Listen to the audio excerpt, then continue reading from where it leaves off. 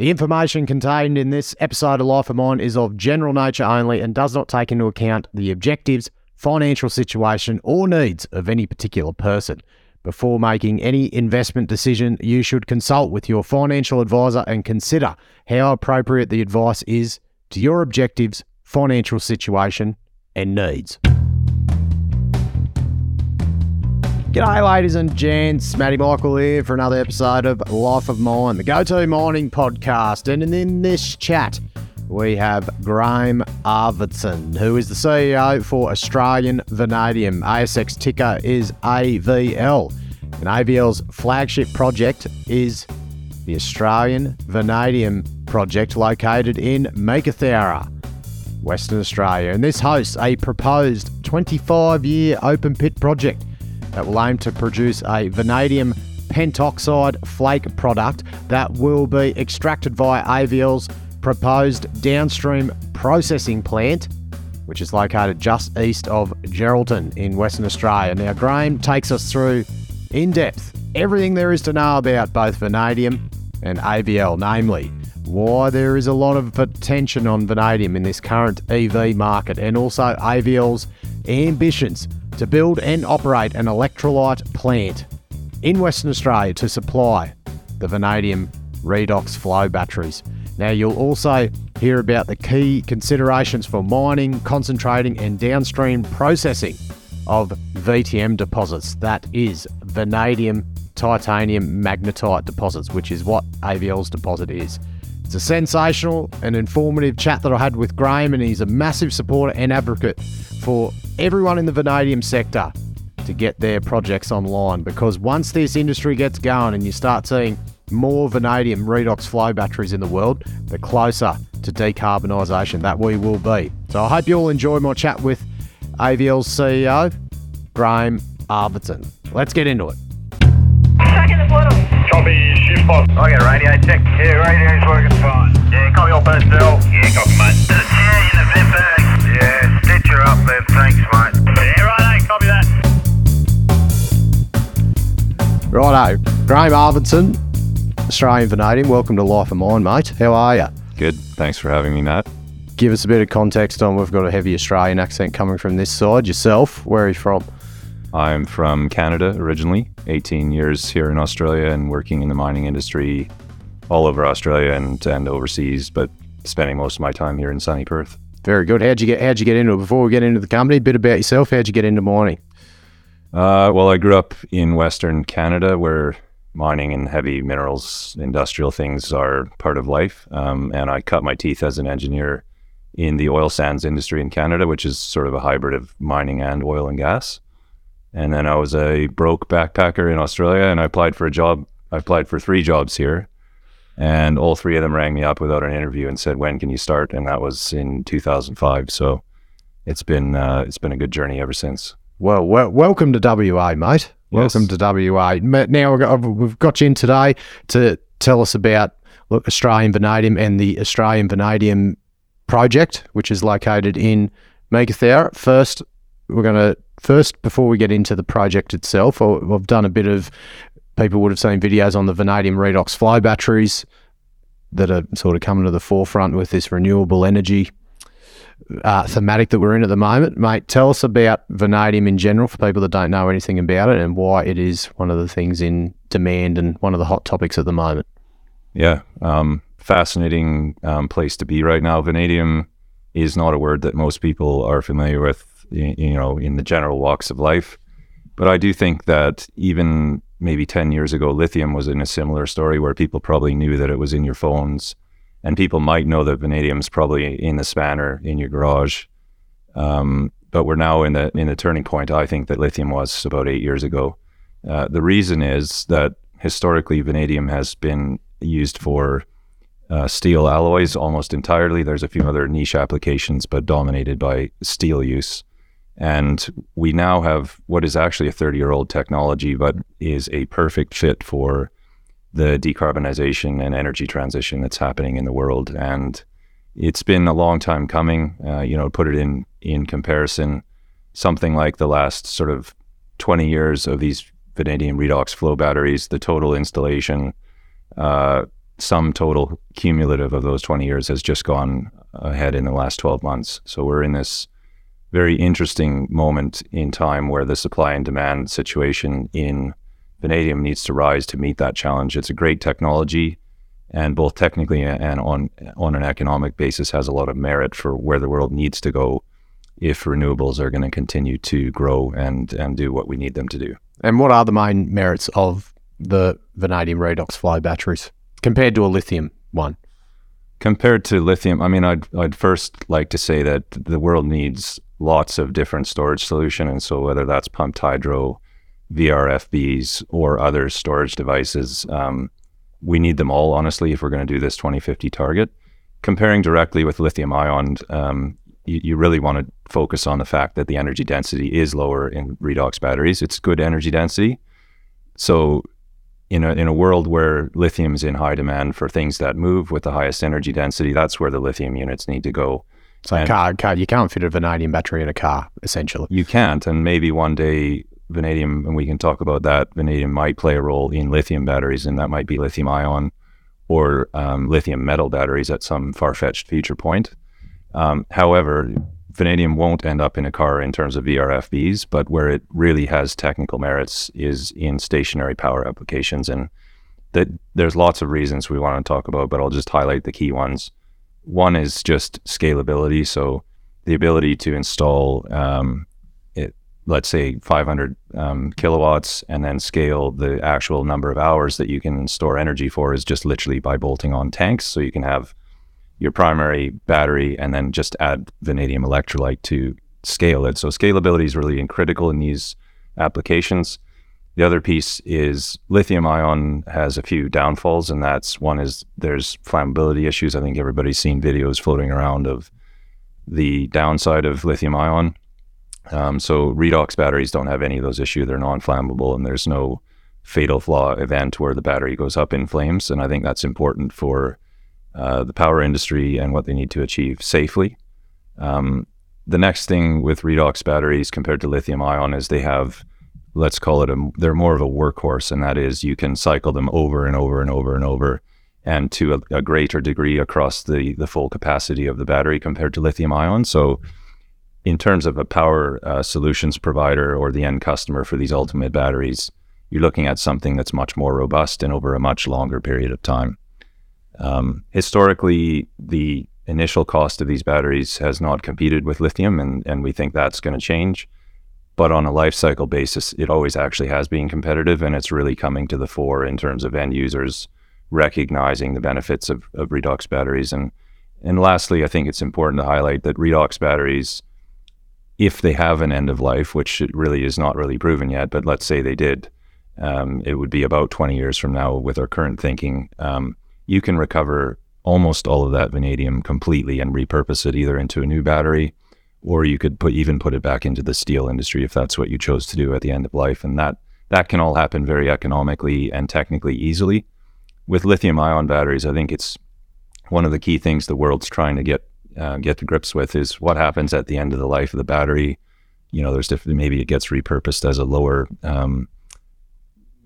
performance use and gets some more life. But at some point, a lithium ion battery does reach its end state, and recycling lithium ion batteries is possible with current technologies, but it's not efficient and it's quite costly. So we think there's a nice piece there where vanadium redox batteries will play a role in the power industry in particular.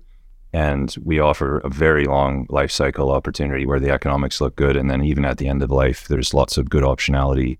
In terms of the circular economy, it's the right fit. Now, let's talk about the Australian Vanadium Project, located in Meekatharra. And look, highlight that vanadium there's not like a Kalgoorlie of vanadium area. It's everywhere, but you've obviously highlighted that right there is an economical mine to be a primary vanadium producer. Tell us about the whole project. Sure. Bit hard to do it in 20, 30 minutes, I'm sure, but I'm sure we can give us a pretty enlightening synopsis of it all. Yeah, let's give you the high level view. I mean, we're really fortunate that we have this deposit. It's a 25-year mine life, which is always a really nice amount of time to... Seems to be the good number that everyone likes to use. Yeah. They aim for 25. Yeah, aim for 25, and that means you have a bright future and lots of time to get value out of a deposit.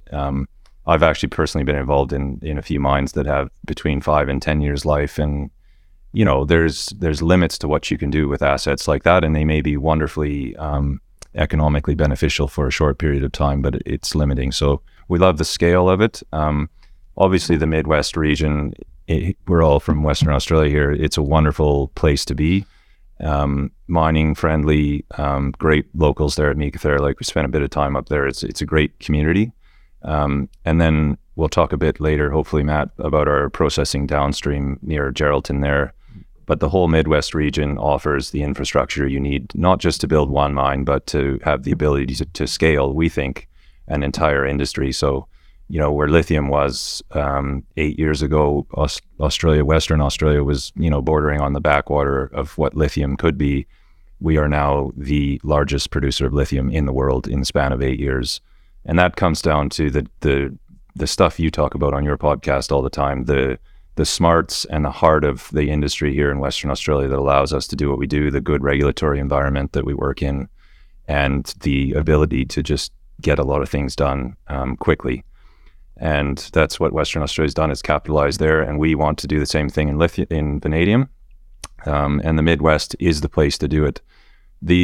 I'd draw your attention to sort of the only primary producing region. Actually, there's two, but I'll focus on one. The largest primary producing region of vanadium in the world. They're all VTM deposits. They're really good deposits. So what's a VTM? Just highlight that. Sorry, VTM is vanadium titanium magnetite deposit. So it's a iron ore style deposit that has titanium and vanadium concurrent with it.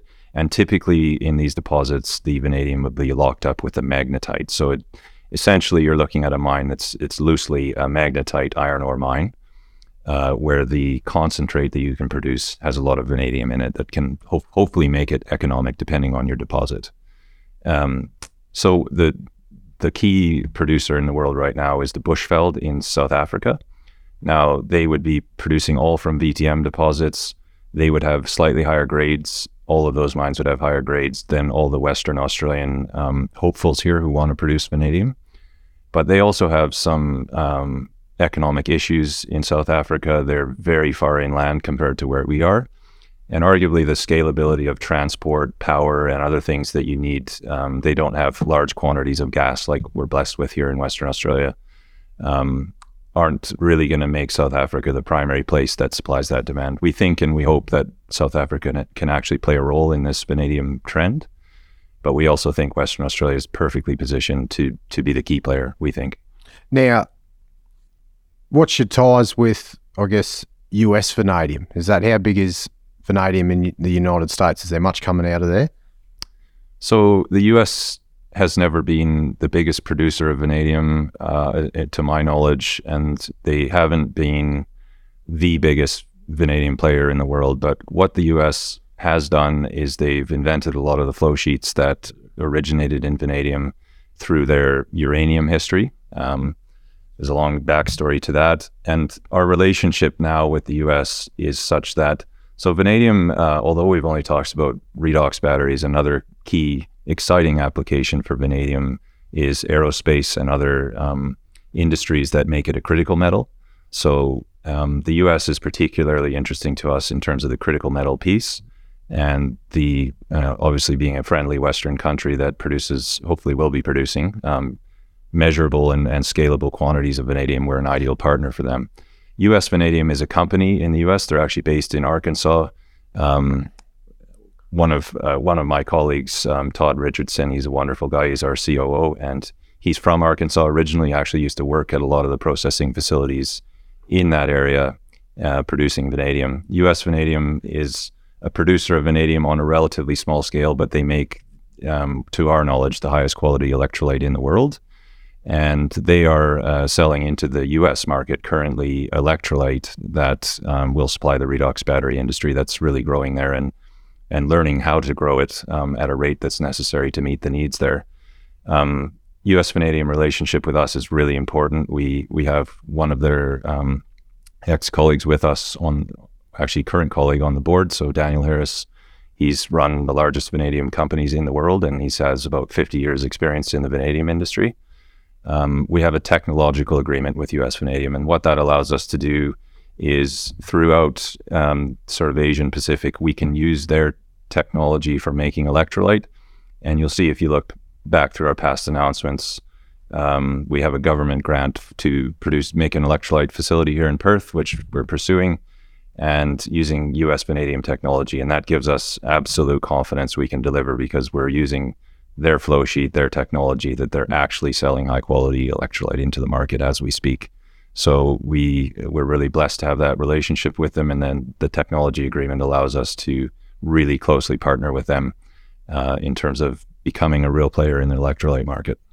Now, with the mining and processing side, mining, look, conventional drill and blast, titanium magnetite, nothing too flash. It's open pit, but the processing side of things with vanadium is very interesting and probably very, very different to what most of us understand for most other commodities. And I really want to get into that side with you. And this all ties back into the magnetite deposit and how it works.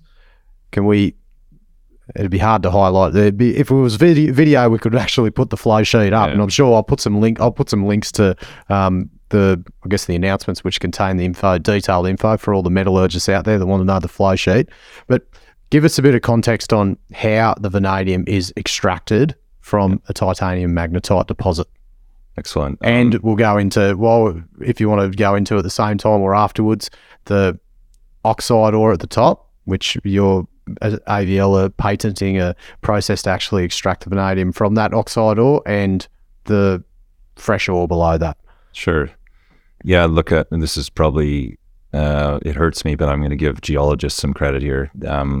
It's actually... They need it every now and then. There's nothing to consider that your charitable donation for the day, Grant. Thank you.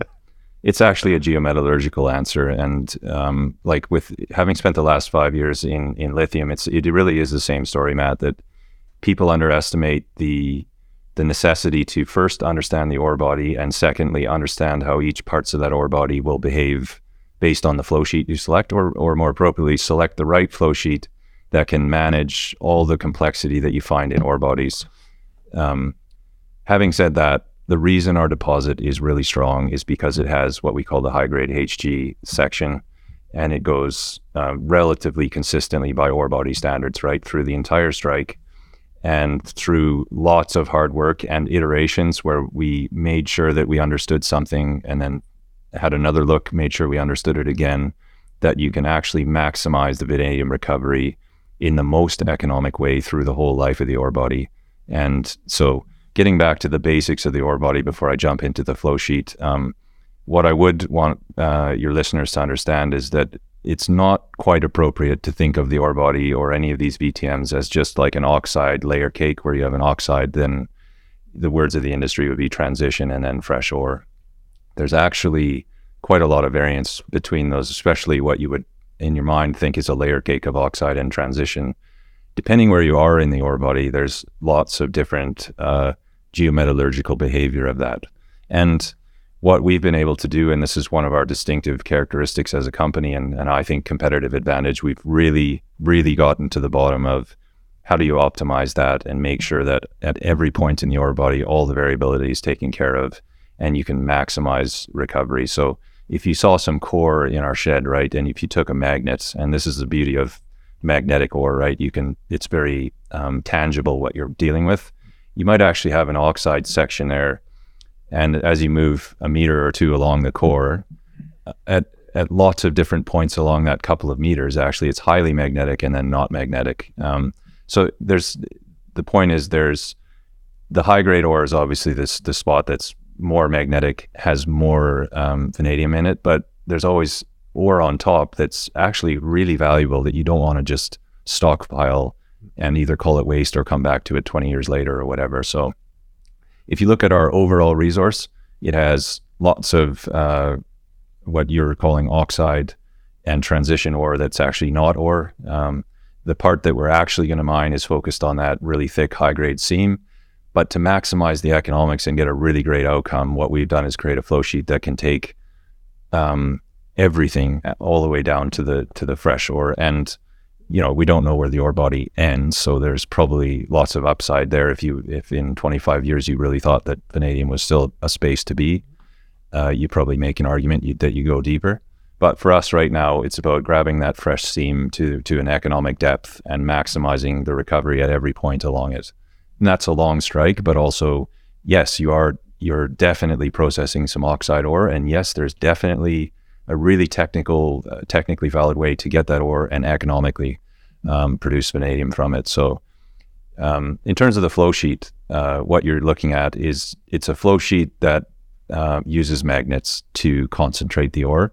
But what we're interested and really razor focused on in the vanadium industry, because myself included, having been someone who's operated vanadium kilns, we don't want a situation where we have silica in our feed, or at least we want less than 2%, which is a world-class outcome, and probably means not too much to your listeners, but really is something they should think about when assessing, vanadium VTM type aspiring producers. And then obviously we're focused on maximizing recovery of vanadium and getting the highest grade we can in the kiln. Grade is king, and that's really what the flow sheet does. So, in a really high level snapshot, we crush the ore, and how we blend that, again, hats off to the geos, but our geometallurgical strategy is making sure that the types of ore, and your words oxide, trans, and fresh are probably more appropriately just summarized as magnetic susceptibility. And we've really gotten down to how do you make sure that you've classified ore correctly in terms of that magnetic susceptibility, understanding that there's variability in particular in the oxides, and making sure that all the smarts have gone into getting that right. So we take the right blend at every point in the ore body, we run that through a crusher, and then we run it through a SAG mill, and that gives us a liberation size we need to start separating with magnets. And without getting into all the ins and outs, the only other step we do, and we really believe this is one of the foundational necessities of VTMs to make them highly economic, is we have like a silica rejection circuit, which uses flotation, what your listeners might be aware of. Is silica, is that penalty in the payability of the vanadium? What's the disadvantage of silica? It has a few disadvantages, but really you're taking that concentrate and putting it in a kiln. And if you have high silica, the reagents you put in the kiln are going to be self-selecting for silica, typically before the vanadium. Yeah, right. So your operating costs are actually substantially increased in terms of just reagents. You're also, the thermodynamics of the kiln change. You're going to spend more on gas, but you also have this problem where above a certain threshold, it actually becomes almost a fatal flaw in that you're creating essentially glass and stickiness in the kiln and making it very hard to operate. So having low silica is first and foremost about keeping your minimum operating cost. Last but not least is recovery. And vanadium VTM deposits, if you did a sensitivity on the economics of them, one of the largest things by far is going to be the recovery in the kiln. And getting back to, why are we so proud of this concept of patenting our flow sheet? It really is that we've come up with, through pilot plant testing and lots of time and work, we've got to a point where we will have the basis for the highest recovery of any primary producer right now. And we're confident in that. There's actually, the nice thing is there's no novel or proprietary technology in and of itself. It's how we've pieced together the flow sheet. We use pelletization, which has been actually revolutionary in our understanding of how to maximize recovery. And the way we've linked up how we get the silica, the vanadium right at the mine with pelletization and the roasting arrangement. This won't mean too much to your listeners, but like a great kiln arrangement is really important for getting that outcome. So how we've linked up the whole flow sheet to, just using stuff that's been done for 100 years has resulted in something that we're really excited about, because it really is important to the economics of vanadium deposits. Is a kiln another word for a roaster? Is that like? Yes, sorry. Yeah. When I call it a great kiln, what I mean is there's a section that's also a roaster. where you expose the ore to high temperature. So in this case, it's pellets, and it runs along a traveling grate. An example, in Australia, you could go to Whyala's steel smelter there, and they have a grate kiln there, whereas, you know, the first half of the roaster is a grate, and then it drops down into what I think a lot of people would have in their heads of a big rotating drum is a kiln. That part bloody of the long roasting. Yeah. And why is the oxide ore so more difficult to extract the vanadium? I know I've been explained the answer due to the crushing size, but you can probably articulate it a lot better than me due to the crushing size and the magnetic circuit. How does that work with the oxide ore, and why does it make it difficult? Well, I mean, the main base, like in a really simplistic way, when over the eons, as ores age and they oxidize, the amount of magnetite relative to hematite or other minerals present goes down. And that means your mass yield. So if your listeners are looking for what is a good vanadium deposit, it's actually not, when I said grade is king, it's grade in concentrate is a really good metric.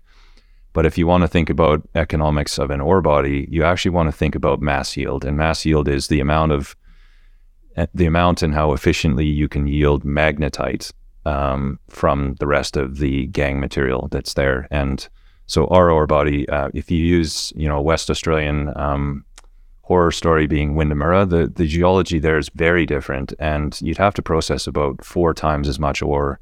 Even if let's pretend the vanadium grade was identical, right? You have to process about 4 times as much ore, and that's just literally due down to the overall mass yield. And so at Windermere, it might be 25% that goes out as magnetite.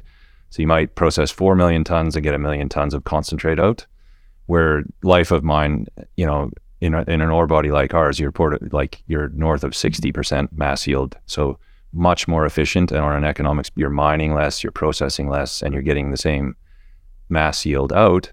And then importantly, again, if you were to compare us with the Windermere scenario, like, and why it had issues. They went broke a couple of times, didn't they? And you know, it's unfortunate that we have these examples in our industry, and everybody will just immediately jump to past examples. But I'm not shy of that. I think people should look at it and understand this is a very different ore body, and the way that we're choosing to process it is actually very different as well. And for me, the story of Windermere is about not understanding. Again, hats off to geologists. It was a misunderstanding of the geology, and then running off and selecting a processing flow sheet that probably wasn't appropriate either. And ultimately, really, we should be more discerning about ore bodies and decide that we should chase down the ones that have high mass yield, because that's going to be more efficient.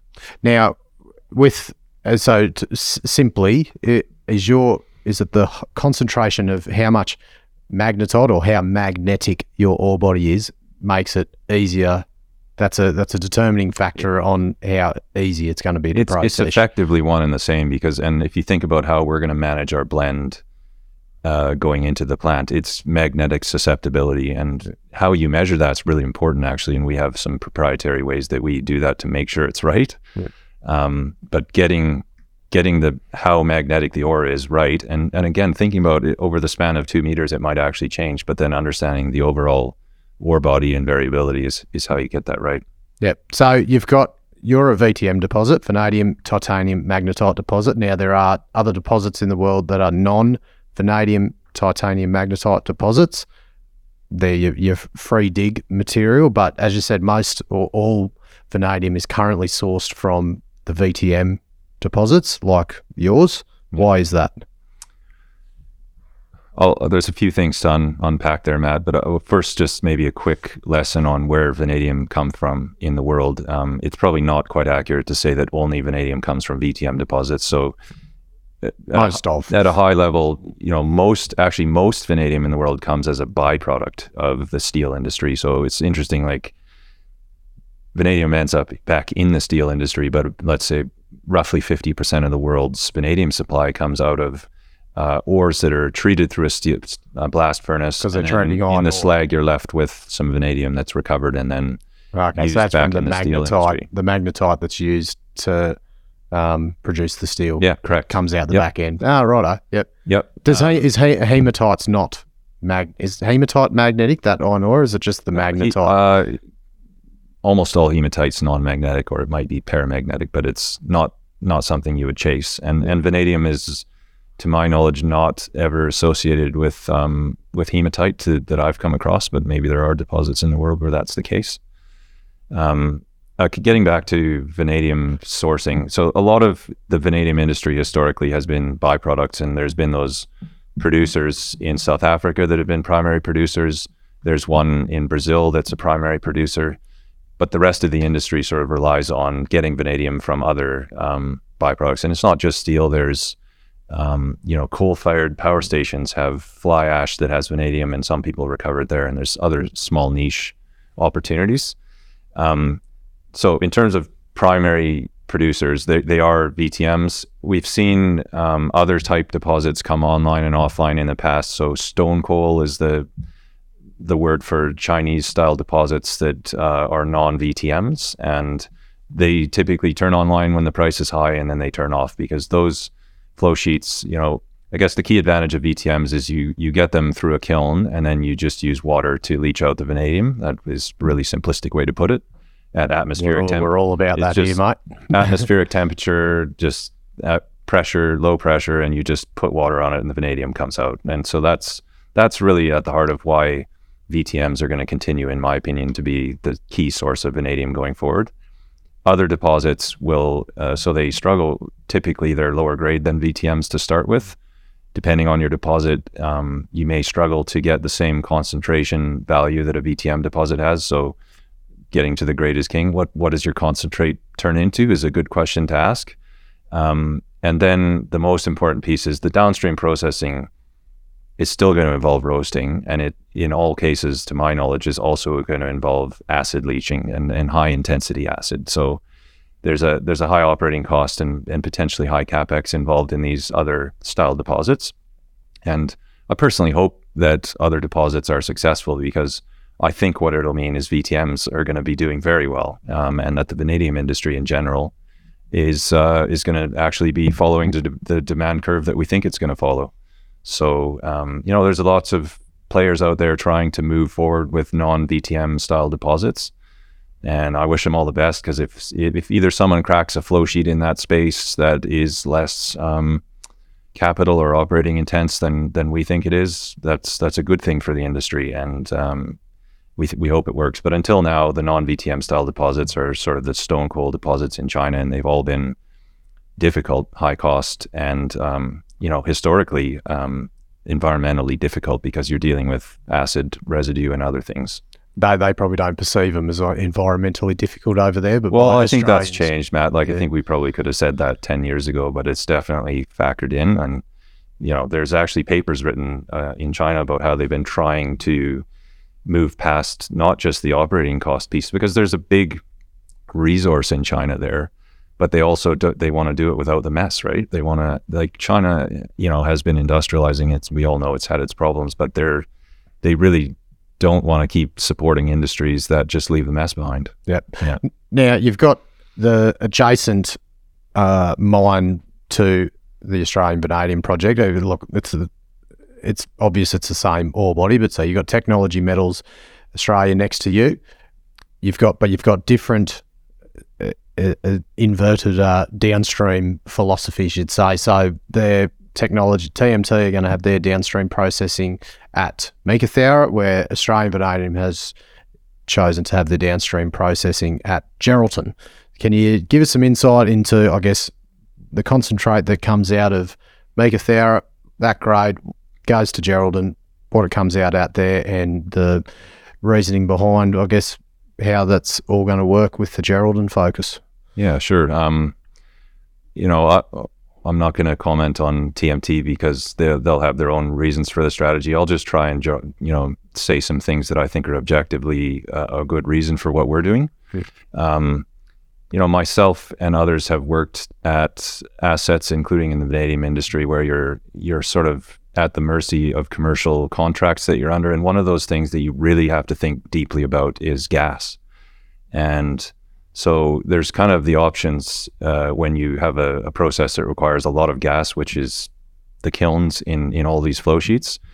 You can so the gas is what's really driving the roasting. Is it highly gas It drives intensive? Your operating cost. It drives your roasting. And so how you are commercially smart about gas supply is really important to these projects. So the initial, this company's done a lot of deep thinking and technical work and economic work on why the asset should be split how it is. And, the first and foremost thing that stands out is gas, and how you can either, in our case, you can sit right beside the, very high volume gas supply available in the Midwest there, and arguably one of the best spots in the world to get gas. Or you can try to come off some of the other branch gas pipelines that are running throughout WA, and both of them are valid ways to build the asset, and both could be considered. We've concluded that it's far more economic to and far more commercially flexible to sit in the Midwest there. So gas is one reason. The trade-off that you, of course, have to understand is that you're then hauling concentrate from Meekatharra to near Geraldton there. And so what we've done lots and lots of work on as well is actually monetizing for, very good value into a nice market, the iron titanium co-product that we'll produce. So you have moved the concentrate. You hopefully then, not just on the gas savings alone, but you can also hopefully get some benefits by getting rid of what was previously a waste stream. If you located all of your facilities in Meekatharra, you just can't really justify hauling it all the way to the port. But if you've hauled it there to separate the vanadium, and the port's right there where, Tenindawa is where our asset is at, there's a rail line right beside it. There's the gas pipeline right beside it. It's wonderful from a infrastructure perspective. Those two key considerations are why we put our facility there. So you've got a co-product, you've got the gas. The other really important thing in our consideration is, and all mining companies think about this deeply, is scalability. So if we really, we're sitting around thinking about the vanadium industry, do we want to back it at a base level, or do we want to back that it has a really bright future? And then if you do the latter, it means we want to thinking about scalability right from the get-go. And what scalability means is a few things, but you want gas, you want water, you want access to port, you want rail ideally. And we think by positioning an asset there, it will create opportunities like the Neometals collaboration, where other people in the region, where both parties can get cost efficiencies right, can unlock value from their assets. And perhaps the first cab off the ranks is Neometals, but through that strategy, be positioning not just with our initial mine, but we'll be positioned to hopefully continue to create value in Western Australia. And I hope we're at the heart of how we can scale the whole industry. Now, onto the Neometals. So Neometals have got the titanium mine, or proposed titanium mine north of Geraldton, and then you've got the titanium byproduct coming out as well. And then the term sheet you agreed for, correct me if I'm wrong with any of this, was Neometals would treat their byproduct vanadium through your downstream processing. Is there any link with the titanium, their titanium deposit, and your titanium byproduct at all, or not linked? It's all just to deal with the vanadium getting treated at your downstream facility. Yeah, I mean, our initial talks are around how we can work with the vanadium, but vanadium, titanium, magnetite deposits, they all have titanium. Surprise, surprise. Neometals is unique in that they have much higher titanium in their ore, and that's why they'll use a different flow sheet than we have. And they'll be talking to us, and we're very lucky to be working with an open-minded business like them, that they think about how do we maximize the economic opportunity between all the parties, right? And we think there's a great collaboration to be had there. Does the titanium in our ore play into that? Not right now, but again, if you come back to scalability, the market for the iron titanium product that ends up in a blast furnace is a really great application. Maybe if the industry gets to a scale at some point, there are actually flow sheets where it starts to make sense at a certain scale that you actually do something with the titanium. And definitely, that's what Neometals is doing, because they're in a really different deposit in terms of the titanium. But if a whole bunch of, fast forward 10 years, and there was all kinds of concentrates in the region, the titanium piece of it is starting to get interesting, I think. Yep. Now the dosh, as we talk, the kicker for every great mining story in Australia is the capital. Now I'll say you've secured $49 million from the federal government as a what would you call it, a collaboration grant towards the project. what's the plans on securing capital for this, and is it coming from an offtake agreement for someone that needs the vanadium? Is it going to be what's the thoughts there? Yeah, it's a pretty typical scenario for mining companies, and then not typical in some ways. So we've been well advanced on working through the debt side. So we've appointed debt advisors, I think about 12 months ago. We're going through the hurdles that everyone does to try to secure the best possible debt options for the business. And obviously, as a side effect of that, there needs to be offtake. And so for us, that's two things. That's offtake of our co-product being the iron titanium product, and we're well advanced on that. And then strategically for the business is, where do we try to go with offtake for the vanadium? And I would just say that it's a really exciting time for vanadium, and with even some of the more conservative forecasters that we know of in the industry, to give you an idea, there was 2 or 3% of the vanadium last year that went into batteries, and the conservative guys are saying 10 plus this year. So in the span of 12 months, that's the type of structural change happening. So we think there's an opportunity to make sure that we get the absolute right partners and the right, and I call them partners for a reason, not just offtake people, that see the same vanadium opportunities that we do. And we're working really, we're laser focused on that right now in terms of making sure that that's a good outcome for the business. So lots of work happening in finance, and really the crux of it is making sure we have the right offtake partners as we move forward. Is the kicker in a lift in the vanadium price? Is that going to be the big kicker towards maybe the capital coming your way? Is it if this demand goes the way it's anticipated to go, is it going to really start flowing very quickly into the industry, you think, from whether it's a offtake or actual capital investment from bigger funds, for instance? I think I'll get the crystal ball out of my bag for you, mate, if you want to spin that. But well, nobody has a crystal ball, Matt, but the reality is when prices go up, money becomes easier.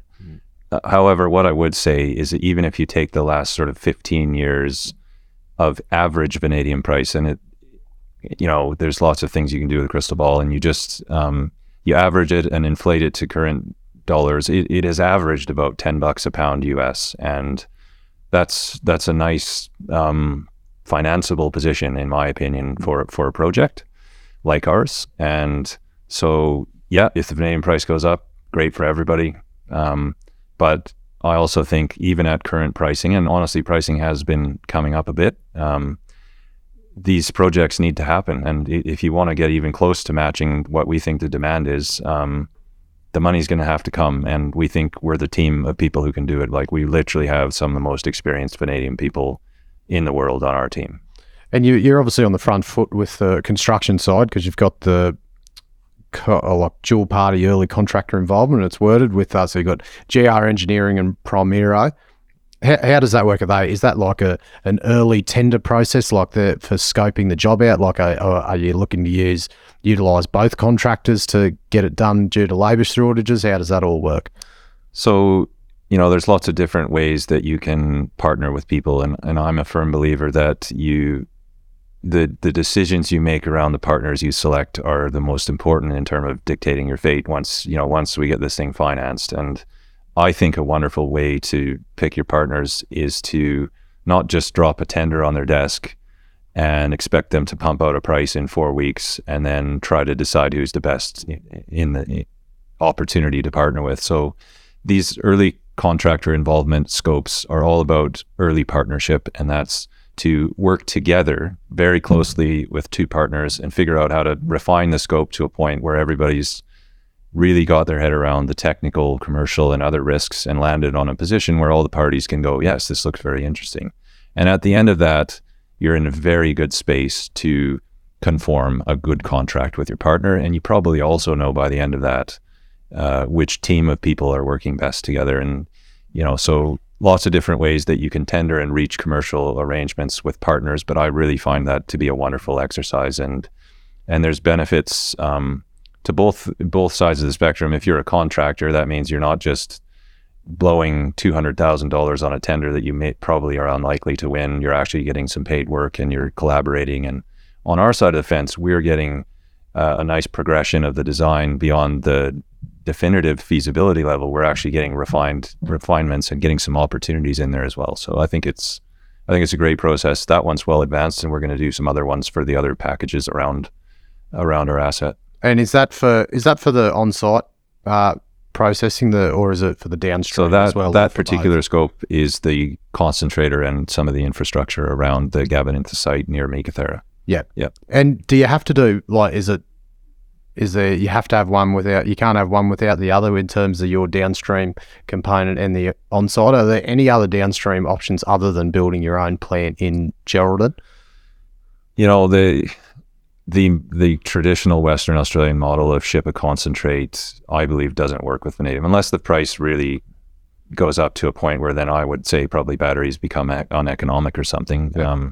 So my current answer, unless things change in ways that I can't perceive, you need to do downstream processing here. But the nice thing is, it's not like on a risk level, it's not like a lithium hydroxide in terms of process risk. Yes, it is a big challenge we're about to embark on. Yes, it does involve lots of smart people to get it right. But the downstream process, if you get the kiln right, which is what we've spent a lot of time making sure is right, the rest of the process compared to, say, a lithium hydroxide flow sheet is actually relatively straightforward. So we're pretty confident that it and I've historically been a pessimist about downstream processing in Western Australia because we have lots of examples here of failures, basically, right? I do think when you break down the elephant in the bite-sized chunks, you should be able to conclude that if you get the roaster correct, that processing plant is actually it's quite a great thing to build in Western Australia, and we can do it. We have the skill sets to do it, and in particular in our company, we have, I really think some of the best chemical engineers with vanadium experience in our business, and we've just, if you've been watching the news, we've added 2 chemical engineers to our board again. Both of whom are incredibly pedigreed. Peter Watson is well known in our industry for being someone who rolls up his sleeves and gets involved in projects that get built. And he's a really wonderful person to have on the team. For me personally, he's going to be someone who can mentor me and make sure that I stay between the barriers. And Miriam Stanborough also joined our board. And I've never had this in my career. It's like, about 10 people I know texted me, and I hadn't known Miriam before, and they said, wow, what a wonderful pick you've had there in terms of her leadership in the industry and communities. And then she's also a chemical engineer and is one of the smartest people I've ever met. So we've got the makings of a team here. If you are going to build a downstream plant in WA, we're going to do it. And I hope you'll see some more appointments in the future that continue to give the market that confidence that this is a really A+ team that we're pulling together to do it. And that's good. You got people, as you said, you want to keep you accountable, because it'd be easy to go down some little rabbit holes with with this little complex side of vanadium processing. So, yeah. Yep. And coming back to earlier in the conversation, Matt, like our relationship with USV is that partnering mentality. So yes, we have a document that says you've got a technical arrangement, but importantly, like, we can talk to those guys as well. And Daniel Harris on our board is someone who literally produces ultra high purity electrolyte in the industry right now and sells it. And so we're able to, talk to those guys, and that's going to make sure that as we work through the things that we need to work through to get FID and build a viable asset here, we've got, people in the industry who are vying for us. And I think that's important. Yep.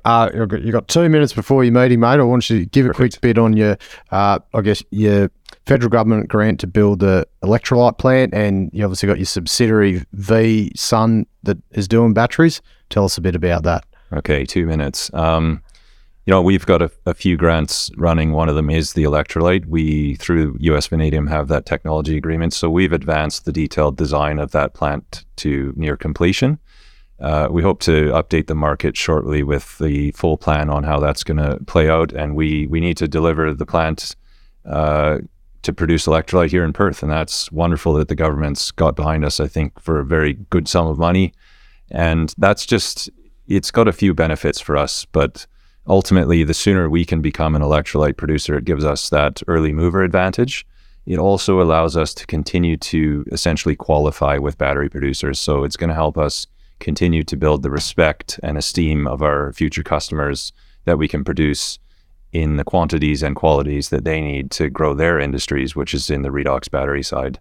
And that brings me to VSUN. So VSUN has a few things going, but really we're focused on growing the application of redox batteries here in Australia. So we've got this huge pipeline of potential jobs that could turn into something in the future, but we're just intimately involved in any sort of redox applications, East and West Coast, and how we can potentially supply, install, and maybe even operate batteries there in the future. So near term, what are we doing? We're FAT testing a decent sized battery here in Perth that'll end up at my old employer, IGO, at Nova, if you've been there. And that's through also a government grant in collaboration with IGO to sort of prove a nice little case study at a bore pump. And we think there's some really good near-term, very economic opportunities. We've got 4 batteries in operation here in Western Australia. One of them that's been going for about 10 years through VSUN and has had no issues at all. It's a pretty wonderful case study in how robust these things are. It's just out there sat in the middle of the desert, just cooking away and churning over renewable energy. So lots more to come in VSUN and electrolyte. That hopefully gives you a snapshot, and we'll keep updating the market as we grow those parts of our business. And ultimately, it's all about vertical integration. And we think if there was any of the battery metals in Australia that you really can vertically integrate right to the battery, right? Because these redox batteries, the beauty of them, they're really simple. It's just a mix. It's like making a cake, isn't it? A bit of vanadium powder, a bit of water, and it's your electrolyte. I've been in processing industry my whole life, right? I look at a battery, the redox battery, and it's like a little process plant, right? It's got tanks, pumps, and in the middle it has a stack. I'm really oversimplifying here, but it is quite simple, where you can exchange ions, right? And that's it. And you pump electrolyte back and forth across the tanks, and voila, you've got power. So I not to belittle the guys out there that are building these really good, robust batteries. The people who've been building VRFBs for a long time, there's lots of IP there, don't get me wrong. But the nice thing is it's the electrolyte. If you get the quality of that right, you can bring batteries here and assemble them. You can build tanks, you can build pumps, you can do it all here, man. So it's in terms of the story that we as Australians are chasing of full vertical integration right to batteries. This can happen. We can do it. But it sounds like the uptake of the vanadium batteries is very dependent on, as in people buying them, which needs the vanadium. There needs to be more of them to actually scale the price down. It just at first glance, it's like so it's VSUN is about stimulating the demand side for the batteries, but also the important thing that has to happen in vanadium is more mines need to come online. That's the key. If you want the price to stay where it is now and be sustainable, you need to match the demand with vanadium supply, and really making the battery itself, that can be cobbled together through the supply chains of the world. What can't be done on scale without mines is the vanadium electrolyte that has to go into them. It's the main ingredient. So not just us, I really do hope that our whole industry gets the capital it needs. Obviously, we're the best, but you had to chuck it in at some point, mate. It needs scalability is what our industry needs. So I hope we can play a big role in that. Awesome. Thanks so much. That was a great overview of everything you got going on, and a humbling overview as well about the whole industry. Really appreciate having the time, mate. Thanks very much. Hopefully plenty more to come in the future. Thanks, Matt. Thanks, Graham. Cheers. Yeah.